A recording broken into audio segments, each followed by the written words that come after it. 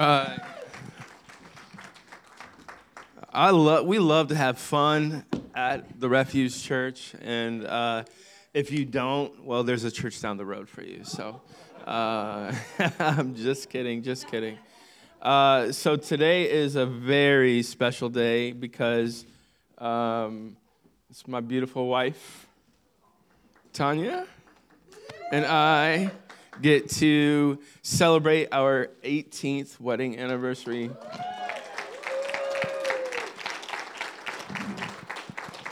Happy anniversary. Happy anniversary. These chairs, I totally recognize them. These are a anniversary gift That's to really Tanya nice. this morning from me to her. I was like, how am I going to give these chairs to her for our dining room? And I thought, what better way than to break them in this morning? So, I remember test driving them. We both sat down at Home Goods, and I was like, yeah, it's kind of irresponsible to just like on a whim just buy some furniture that we... So happy anniversary. Thank you. That's These really are for nice. you. I like So, them. Can't wait to test drive them in front of you guys. So the last time that Tanya, I think this is the last time you spoke was on my birthday last year, and you gave me gifts during both services. I'm just warning you that these so are much furniture today. So excited. There aren't 4 chairs. Oh, okay. Okay, so I'm just warning you, this is the only group that gets to see us interact this way. So, I'll look so we surprised reward you for later. your early bird gets the worm, all that stuff. Yeah. But really excited to do this morning. Yeah. If you're visiting with us, again, fill out the card in front of you. But my name's Adam. It's my beautiful wife, Tanya, and we can't wait to read God's Word together and to explain to you what we see. But before we get into that this morning, I do have just one really special announcement. That's not our anniversary, but it's a really special announcement about the church's anniversary or birthday or whatever you want to call it. So in 2 weeks, the Refuge will turn 6 years old. Can you believe that? 6 years. Some of you guys are like, I thought it was only like 1 because they just got into this building in December. And, so actually it'd be 2 years this. Is it 2 years? Yeah. So anyway, we met in the high school before this for 3 years, and it's been a great And online. And in a parking lot. And in a parking lot, and we've just done whatever we can to keep this thing alive, and so we celebrate 6 years, and we decided to invite someone to speak for us on our birthday. One of the things that I love to do on our birthday is to have another voice come and be a part of what we're doing. And this last year, I've referenced a book a lot, a book by the name of God's Best Kept Secret. And I'm like through the moon, like through the roof to the moon, over the moon. What's the expression? I'm glad you're helping me this morning. I'm excited to announce that so in 2 weeks, on March the 5th, the author of God's Best Kept Secret, Mark Malding, will be preaching for us. And on March 4th at 3 o'clock, which is the Saturday before Sunday the 5th, on March 4th at 3 o'clock, we're going to do a live Q&A with Mark here at the church. And you're all invited, both services.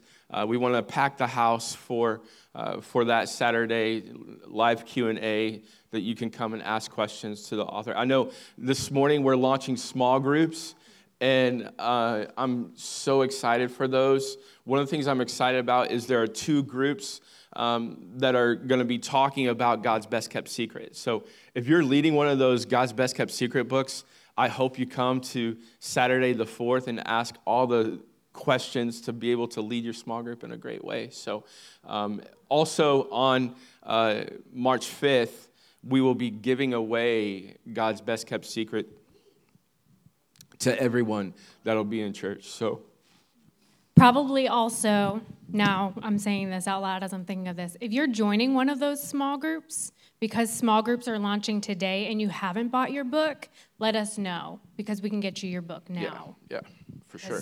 Yeah, so all those small groups, those books are provided. The small group leaders already know all that. Okay. So, so we're on it. Are you ready Let's do this. To break into your chairs? Yeah, I'm really excited to sit on these chairs. I'm going to scoot a little closer to you.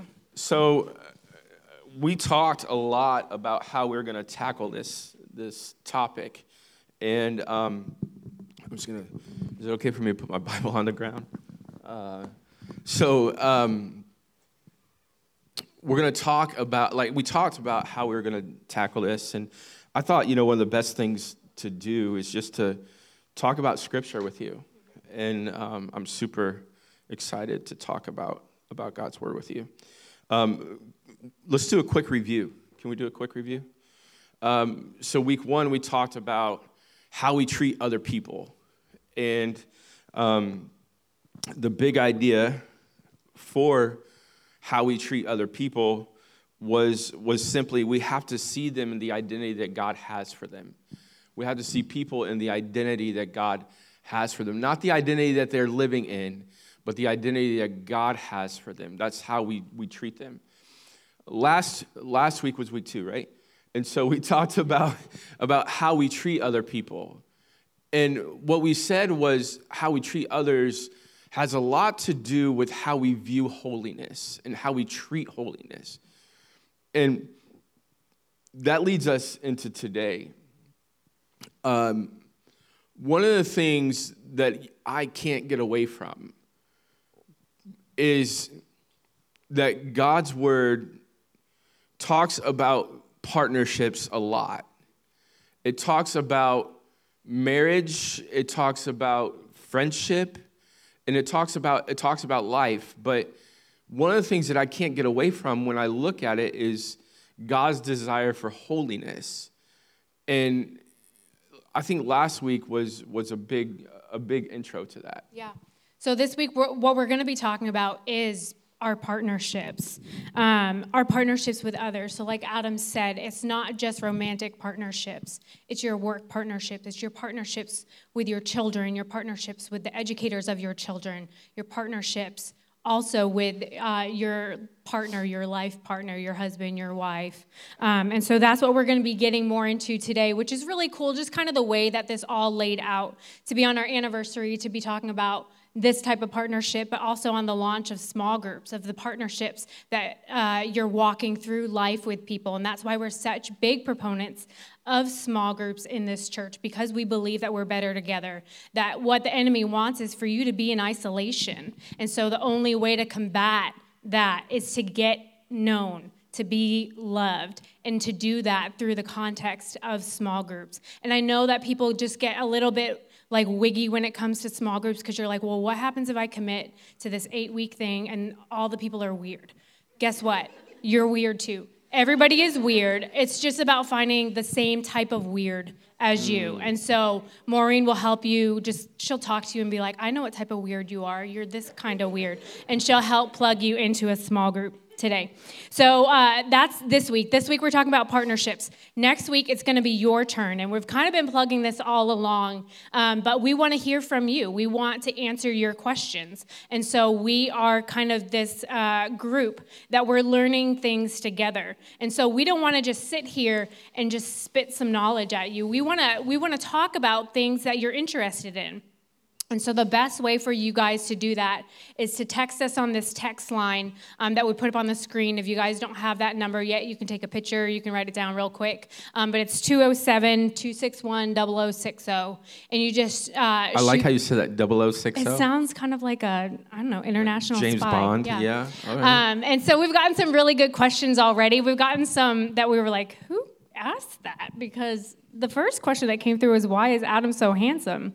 And he showed it to me, and I was like, did you text that on the text line to yourself? Because it wasn't me. But we're getting some really good questions, and so we want to continue this conversation. We want to address what you're sitting there saying, okay, well, how does this apply to my life? And so please send us your questions. We'll do our best to answer all of them next week.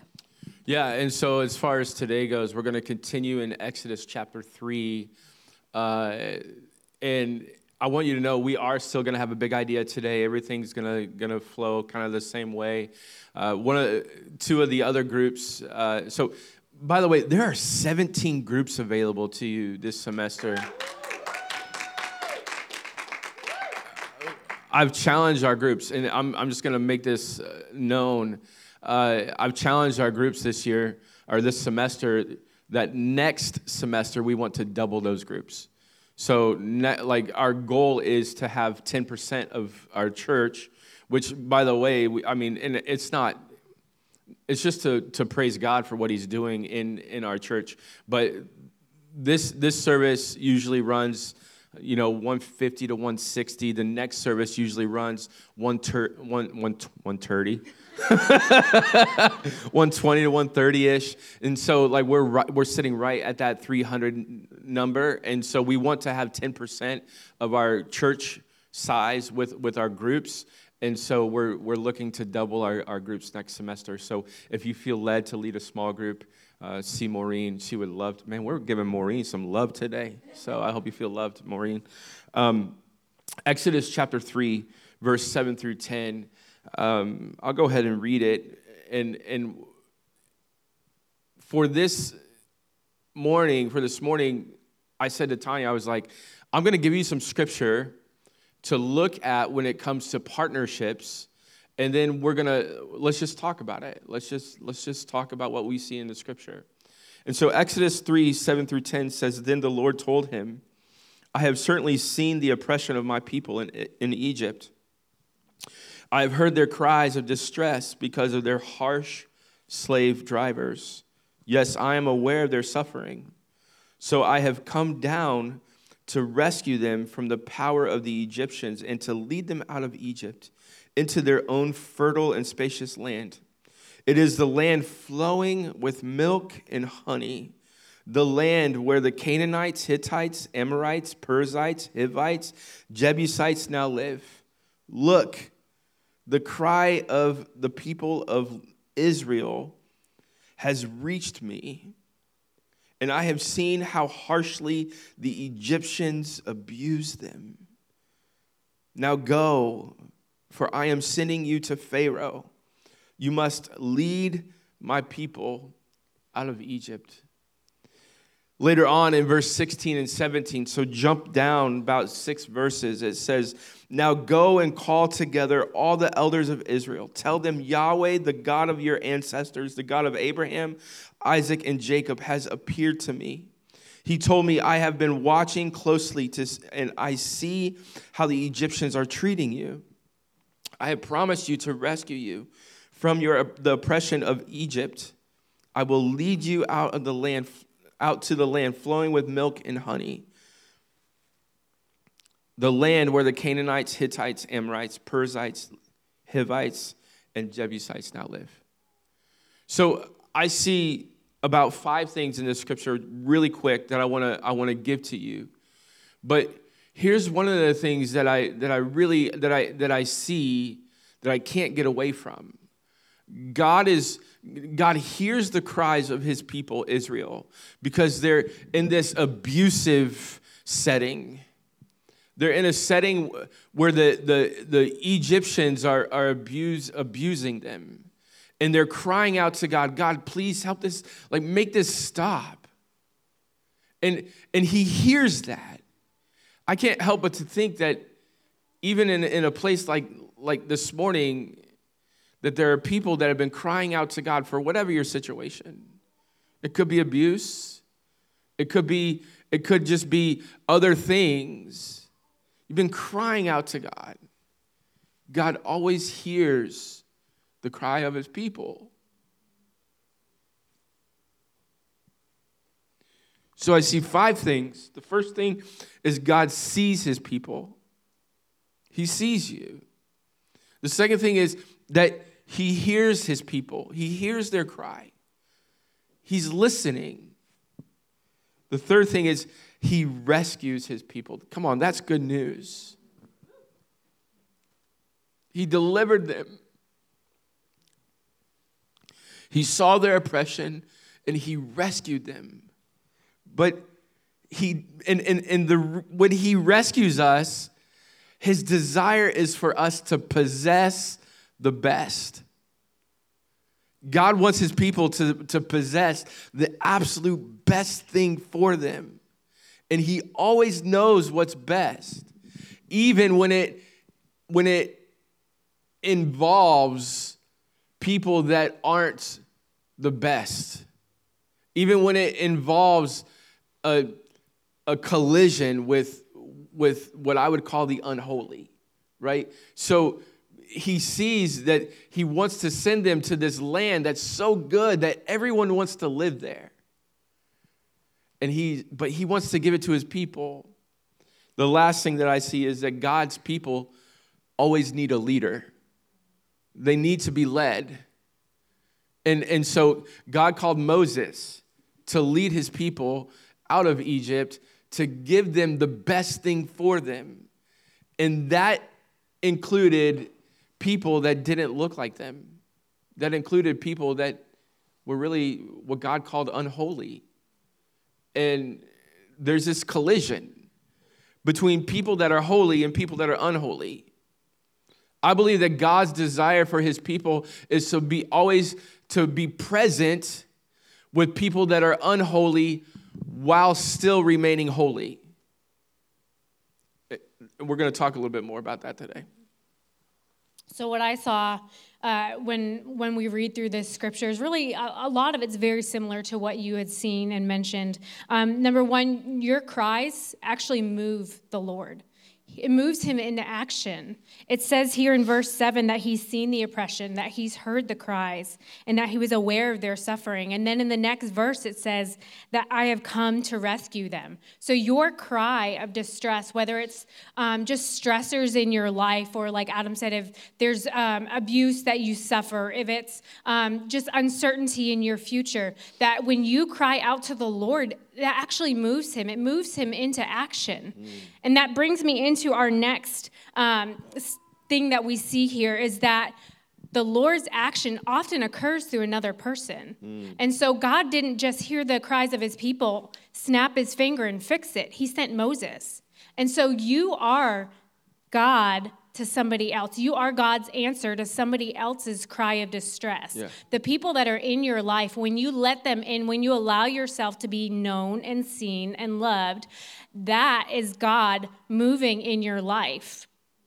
It says in verse 10, now go, I am sending you, Moses, to Pharaoh.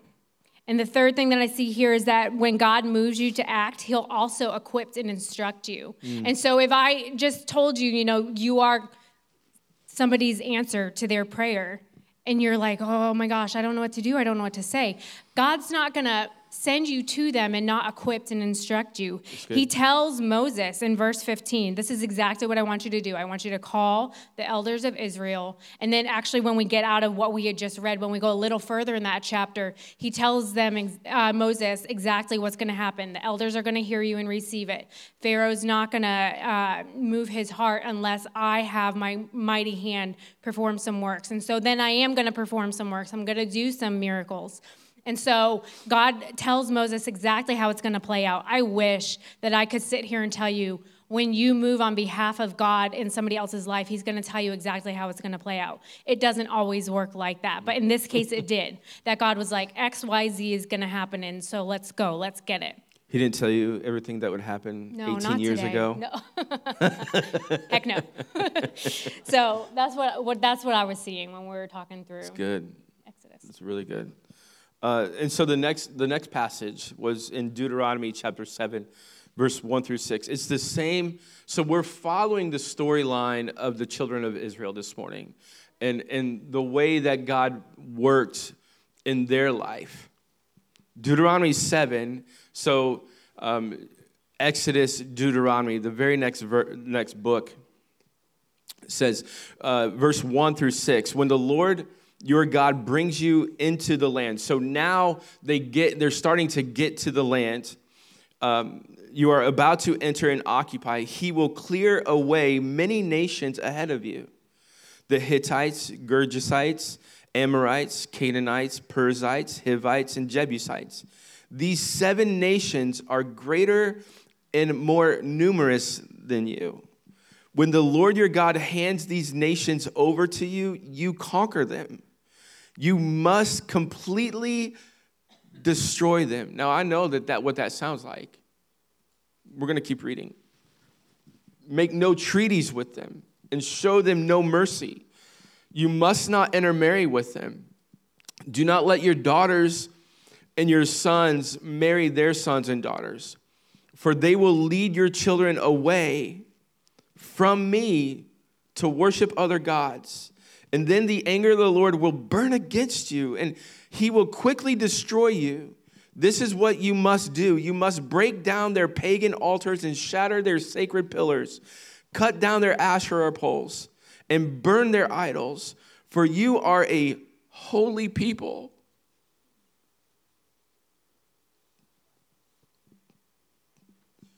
Who belong to the Lord your God. Of all people on the earth, the Lord your God has chosen you to be his special treasure. The reason that I start to get choked up when I read that passage is I see God's desire for us.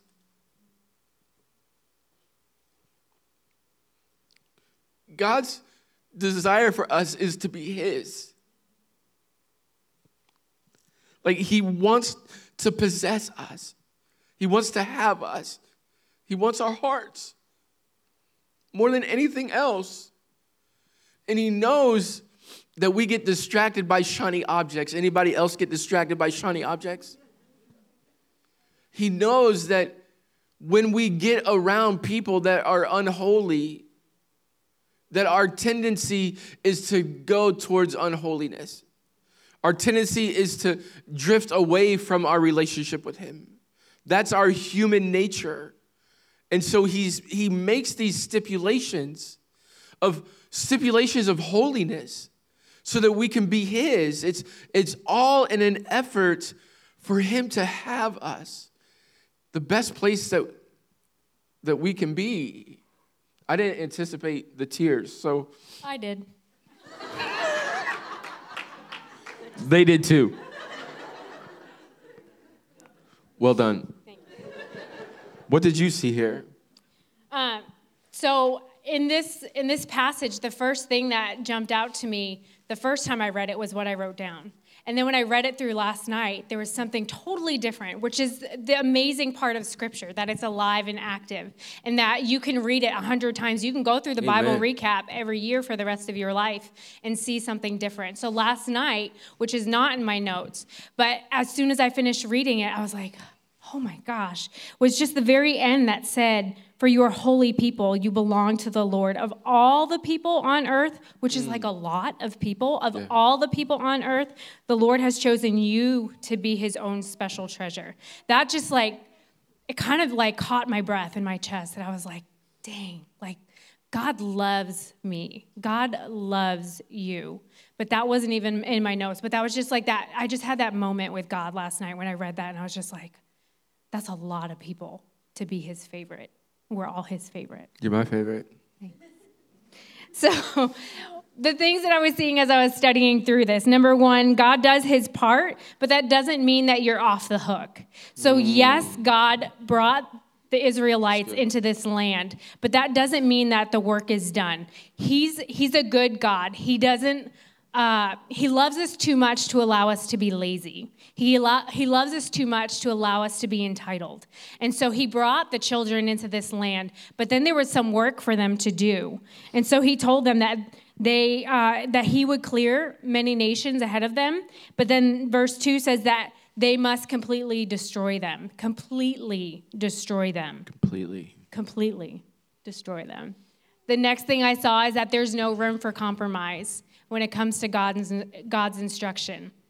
And I feel like as we go generations away from this passage, there's more compromise along the way. Think about the things that your grandparents told you about what it used to be like, and think about you being a grandparent and a great-grandparent and talking to your great-grandchildren and saying, well, back in my day when I walked uphill both ways to school, this is what it was like. And as we get further and further away from the way that God originally intended relationships to be, there's compromise along the way. And so there's no room for compromise. God actually tells the Israelites here, make no treaties, show no mercy. And that's hard for us to hear. That's hard to read. Some people read that and say, well, that's genocide. To take care of all of them. Yeah. Show no mercy. When you think about what that actually entails, that's brutal. But that was God's instruction. Number 3 is that God doesn't just want your allegiance in your mind. He actually wants it in your action.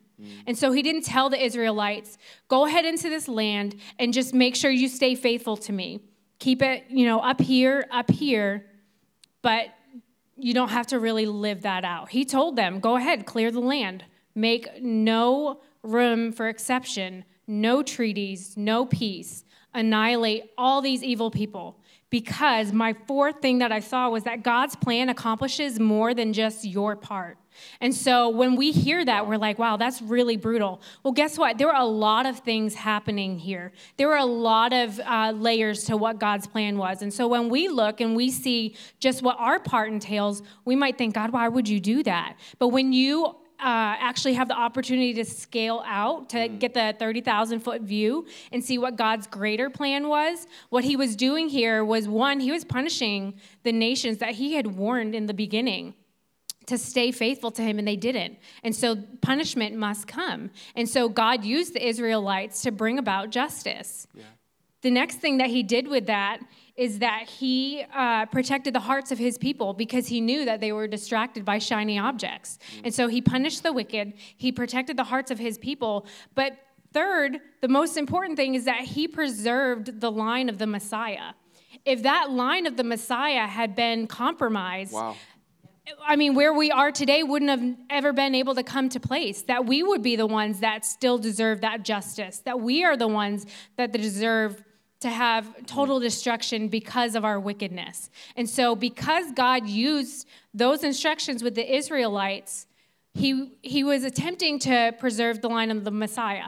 What we're going to get into next in Ezra, are you ready for me to jump into there? Okay. Baby. So what we're going to fast forward. So we were Genesis, we jumped forward 2 books. Now we're going to jump forward again and see what happens. And so what happens in Ezra 9, verse 1 through 3 says, now when these things had been completed, the officials approached me saying, the people of Israel and the priests and the Levites have not separated themselves from the people of the lands.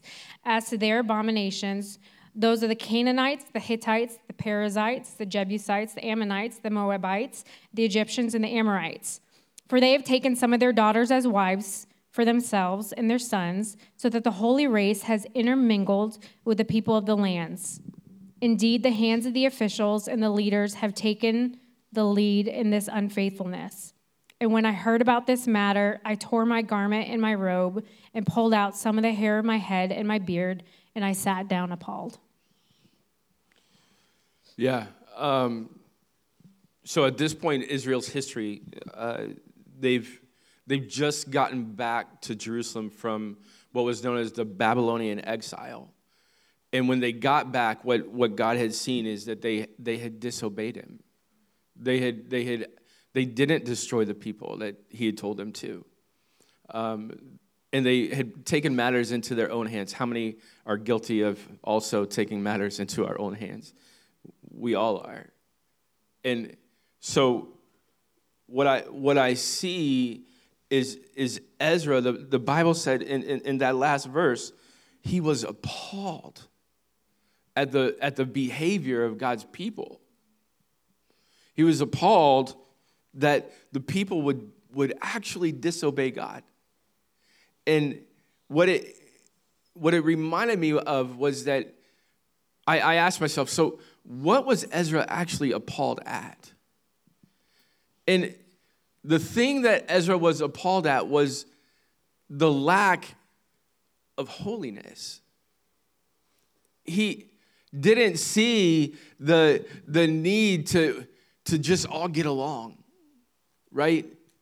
He didn't see the need to just intermingle with everyone and just get along with everyone else. What he saw was the need for holiness. The need for holiness always outweighs the need for just getting along, unity. And that brings me to today's big idea. Do you want to share the big idea? Do you want me to share the big idea? I get to share the big idea every week. Okay, I'm on it. So it's a privilege. Thank you. Handle it with care. Got it. Ready? The big idea for today is that the world's goal for partnerships is unity, but God's goal for partnerships is holiness. And that, honestly, let me let you see behind the veil. We had something totally different written until 9:30 last night. Yes. And we were sitting down, we're going through this message again, and we're just kind of like talking it out. And it was like, we can't get away from holiness. This isn't it. This isn't a message about unity. This is a message about holiness. Yes. And so we had this moment where we're like, you know what? Unity and holiness is not the same thing. And so that's why the world, when they read scriptures like you must get rid of this entire people group, you're like, that's not unity. Appalling. Like we're supposed to be kind. We're supposed to love each other. We're supposed to get along. But what God was calling for was holiness in his people to preserve the line of the Messiah. And so I think it's really important for our big idea for us to actually delineate unity and holiness. And so just like a quick little Google, in Webster's dictionary, it actually defines unity is the quality or state of not being multiple, oneness. So unity is oneness. Holiness is set apart, specifically set apart for a specific purpose. So when you think of the holy objects that were in the temple, those were set apart for a specific purpose. They were not allowed. The oil that God had given instructions, like the recipe for this oil, must not ever be used for anything else. It was holy. And so that was set apart for one specific purpose. And so we are called to be a holy people. We are called to be set apart for a specific purpose. That is so different than being called to unity. We're not to be one. We're to be set apart. And so the world looks at this story and they hear that God is destroying a whole people group, and you're saying, okay, well, like, where's the unity in that? There is no unity in that. God is not looking for unity. He's not even asking for holiness. He's demanding holiness. And I feel like churches have gotten really soft on this. And we will not be a church that goes soft on holiness. We are called to be set apart no matter what it takes. We will have love. We will act as God has commanded us to. And so the more holy we become, the more set apart we become, the more we look like God. Yes. And so it's not something that you have to differentiate in your mind. I'm going to be holy, but I have to remember to be nice. Right. When you are holy, everything that is God, every characteristic of God flows through you. It's second nature to you. You don't have to think about it, put it on like it's something that you don't naturally do. That becomes part of who you are when you become a holy people. Go ahead.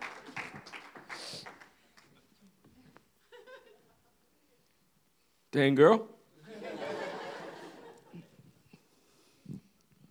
Holiness and loving your neighbor are the same thing. And what I don't want you to hear is that, well, that church doesn't care about unity. We do, but we know that when we're holy, we're unified. I think one of the things that you've said is that unity doesn't mean uniformity. And so unity doesn't mean that we all look the same and act the same, but it means that we can come under agreement that we're going to strive for holiness. And so up to this point, I'm like, okay, so this is the Old Testament, and I know people tend to go to, well, that was the Old Testament. What about the New Testament? What does the New Covenant have to say about unity and holiness. And so I looked to the Apostle Paul in his letters to the Corinthian church, and he addresses partnerships a lot because the Corinthian church was messed up, man. It was so messed up. The partnerships were all out of whack. And he writes in the second letter to the Corinthian church in chapter 6, 2 Corinthians 6, 14 through 16, it says, don't team up with those who are unbelievers. So this idea of holiness is still going on. God's people are still the same. Just because God's people are now includes the Gentiles doesn't mean that his cry for holiness differentiates. It's the exact same thing. Now we have believers and unbelievers. And so he goes on, he says, don't team up with those who are unbelievers. How can righteousness be partnered with wickedness? How can light live with darkness? What harmony can there be between Christ and the devil? How can a believer be a partner with an unbeliever? What union can there be between God's temple and idols? Wow. So I sit here and I go, hold on, God, I'm pastoring a church where I know that I've got marriages where the wife or the husband is a follower of Jesus and the other spouse is not a follower of Jesus. How do I lead a church filled with marriages where we've got people that are in union with unbelievers? And how do we accomplish this? How do we accomplish harmony when it comes to disagreement on a Savior? I wish there was an easy answer, but the truth is, the answer is still holiness. The answer is still holiness. The answer is still the gospel. What God showed me was that the gospel is what unifies us. When you think about the things that aren't the gospel, when you think of the things that the lies that the enemy tells us, the ways that you can get to heaven, that there are many different ways to get to heaven. And the people that believe that there are many different ways to get to heaven, guess what? They're all grasping for straws. They're all grasping for the way to get to heaven because there are many of them. But the gospel unifies us into one. That there is one way to get to God, and it's through Jesus. And that's good news. You don't have to grasp for straws for your eternity. The good news is that we can know the way to get to God. It's the best news ever. My desire, God's desire for the marriages in this church is, yes, that they be unified, but they be unified in holiness. And I'm thankful that the Apostle Paul didn't leave us hanging. But before we look at what he says, because he addresses in the first letter, he had already addressed what happens when marriages aren't with a believer and unbeliever. Do you want to talk a little bit about? You want to rescue me a little bit here? I'm grasping for straws. Yeah. So. There's two different camps here that we also need to make mention of.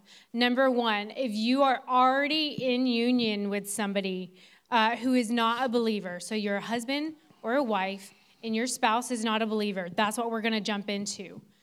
If you are in a dating relationship, considering dating, engaged, whatever, you haven't sealed the deal with somebody who is not a believer, this is your warning. This is your chance to choose holiness, okay? And so I don't want you guys to sit here and be in a marriage that is divided in their holiness, divided in their unities, and think, okay, well, great, now I'm screwed.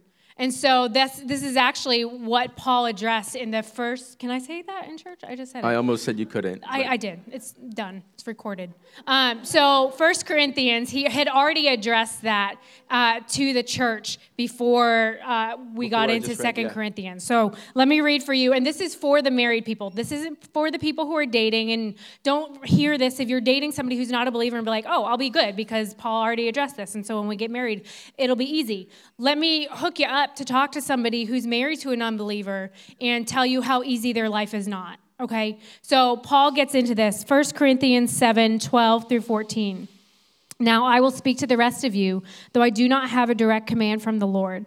If a fellow believer has a wife who is not a believer, and she is willing to continue living with him, he must not leave her.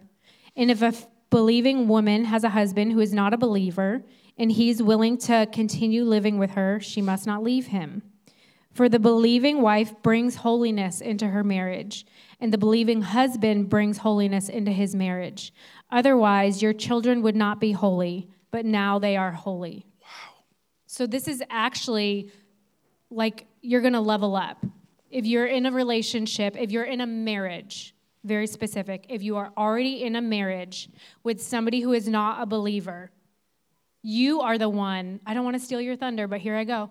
You are the one that's bringing the holiness into the relationship, into your home, making your children holy. It's on you.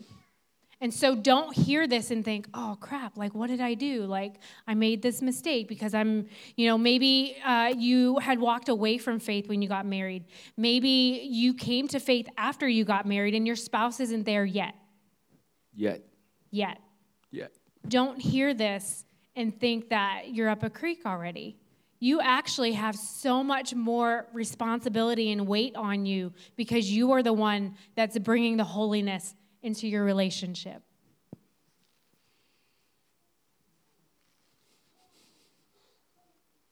You know, have you guys got something out of this today?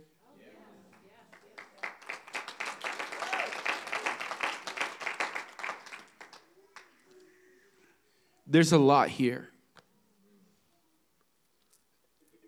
It really took a turn that I thought it wasn't going to go. I wish that I could get up here and I could say, God just wants us all to get along and wants us to be unified and wants us all to, wants it all to be rainbows and butterflies and wants, happiness. And the truth is that he calls us to more. And that more involves being just like him. And I sit here today and I think of the countless marriages in our church, my friends, my loved ones, that include a believer and an unbeliever. And if you're sitting there in a relationship that's what it looks like, I want you to know we see you because God sees you.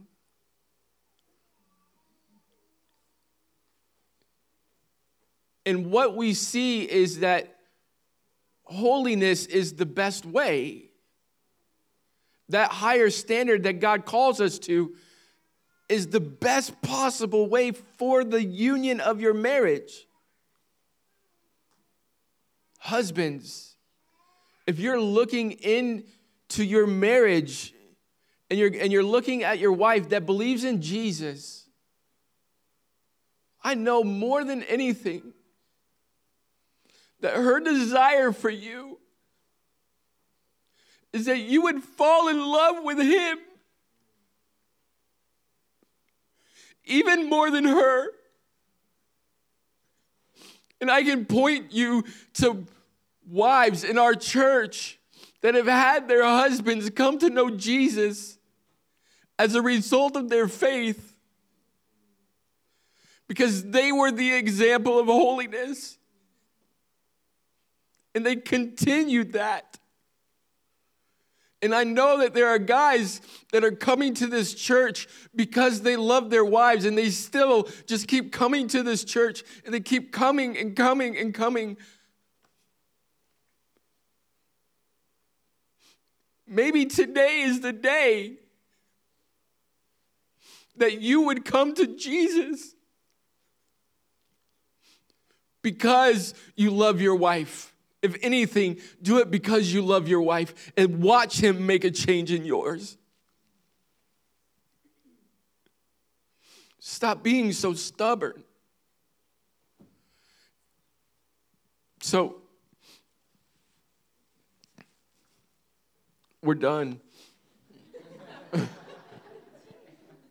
We're going to sing a song.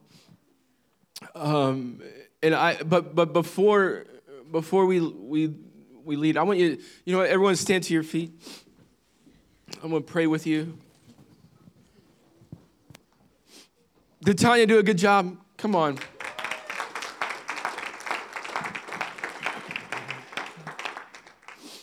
I want to pray with you. Maybe today's your day. And I know that Dave is up here to pray with anyone that wants to receive prayer this morning. Maybe it's for your marriage, for holiness in your marriage. Maybe you're in something else real quick. I hinted on it at the beginning. I feel like the church for years has allowed abuse. And I don't want you to walk away saying or believing that because you're the holy one in the relationship, because you believe in Jesus, that you should continue an abusive relationship. God called the children of Israel out of Egypt because they were in an abusive relationship. I don't believe that the Bible supports abuse. But the Bible definitely supports holiness. The Bible definitely supports union. Maybe today's your day. If you're here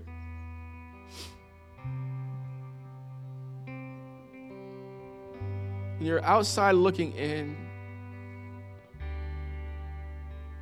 I just want you to know we've prayed for you. We're still praying for you. If you want to receive Jesus this morning, I'm not going to have anyone raise their hand or anything. If this is between you and him, but I don't think it is allowed to stay between you and him. I think it has to go beyond that. So I'm going to help you receive Jesus this morning with saying a prayer, but it's not a magical potion that makes you saved. It's a relationship. A relationship to holiness. But if you say this prayer, there's a way that you can mark it on your card. Come and find me in the comment area and tell me, hey, Adam, I want you to know today was my day.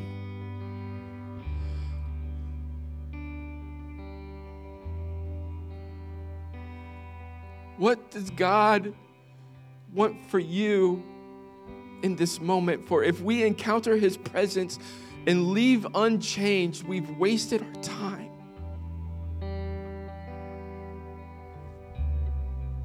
If you need Jesus, just do me a favor. Would you say this prayer right where you sit?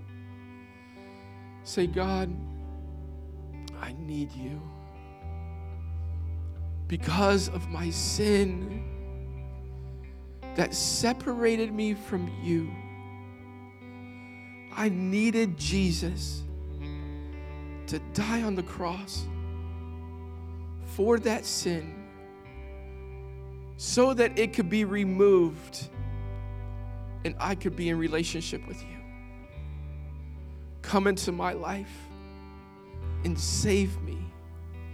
And through the resurrection of Jesus, make me new. It's in Jesus' name I pray. Amen. We're going to sing a song. You're welcome to come and to pray and leave anything at the altar. Come and see Dave. Come and see Elaine. And don't leave here carrying a burden. We love you. I'm so glad you came this morning. Let's sing together.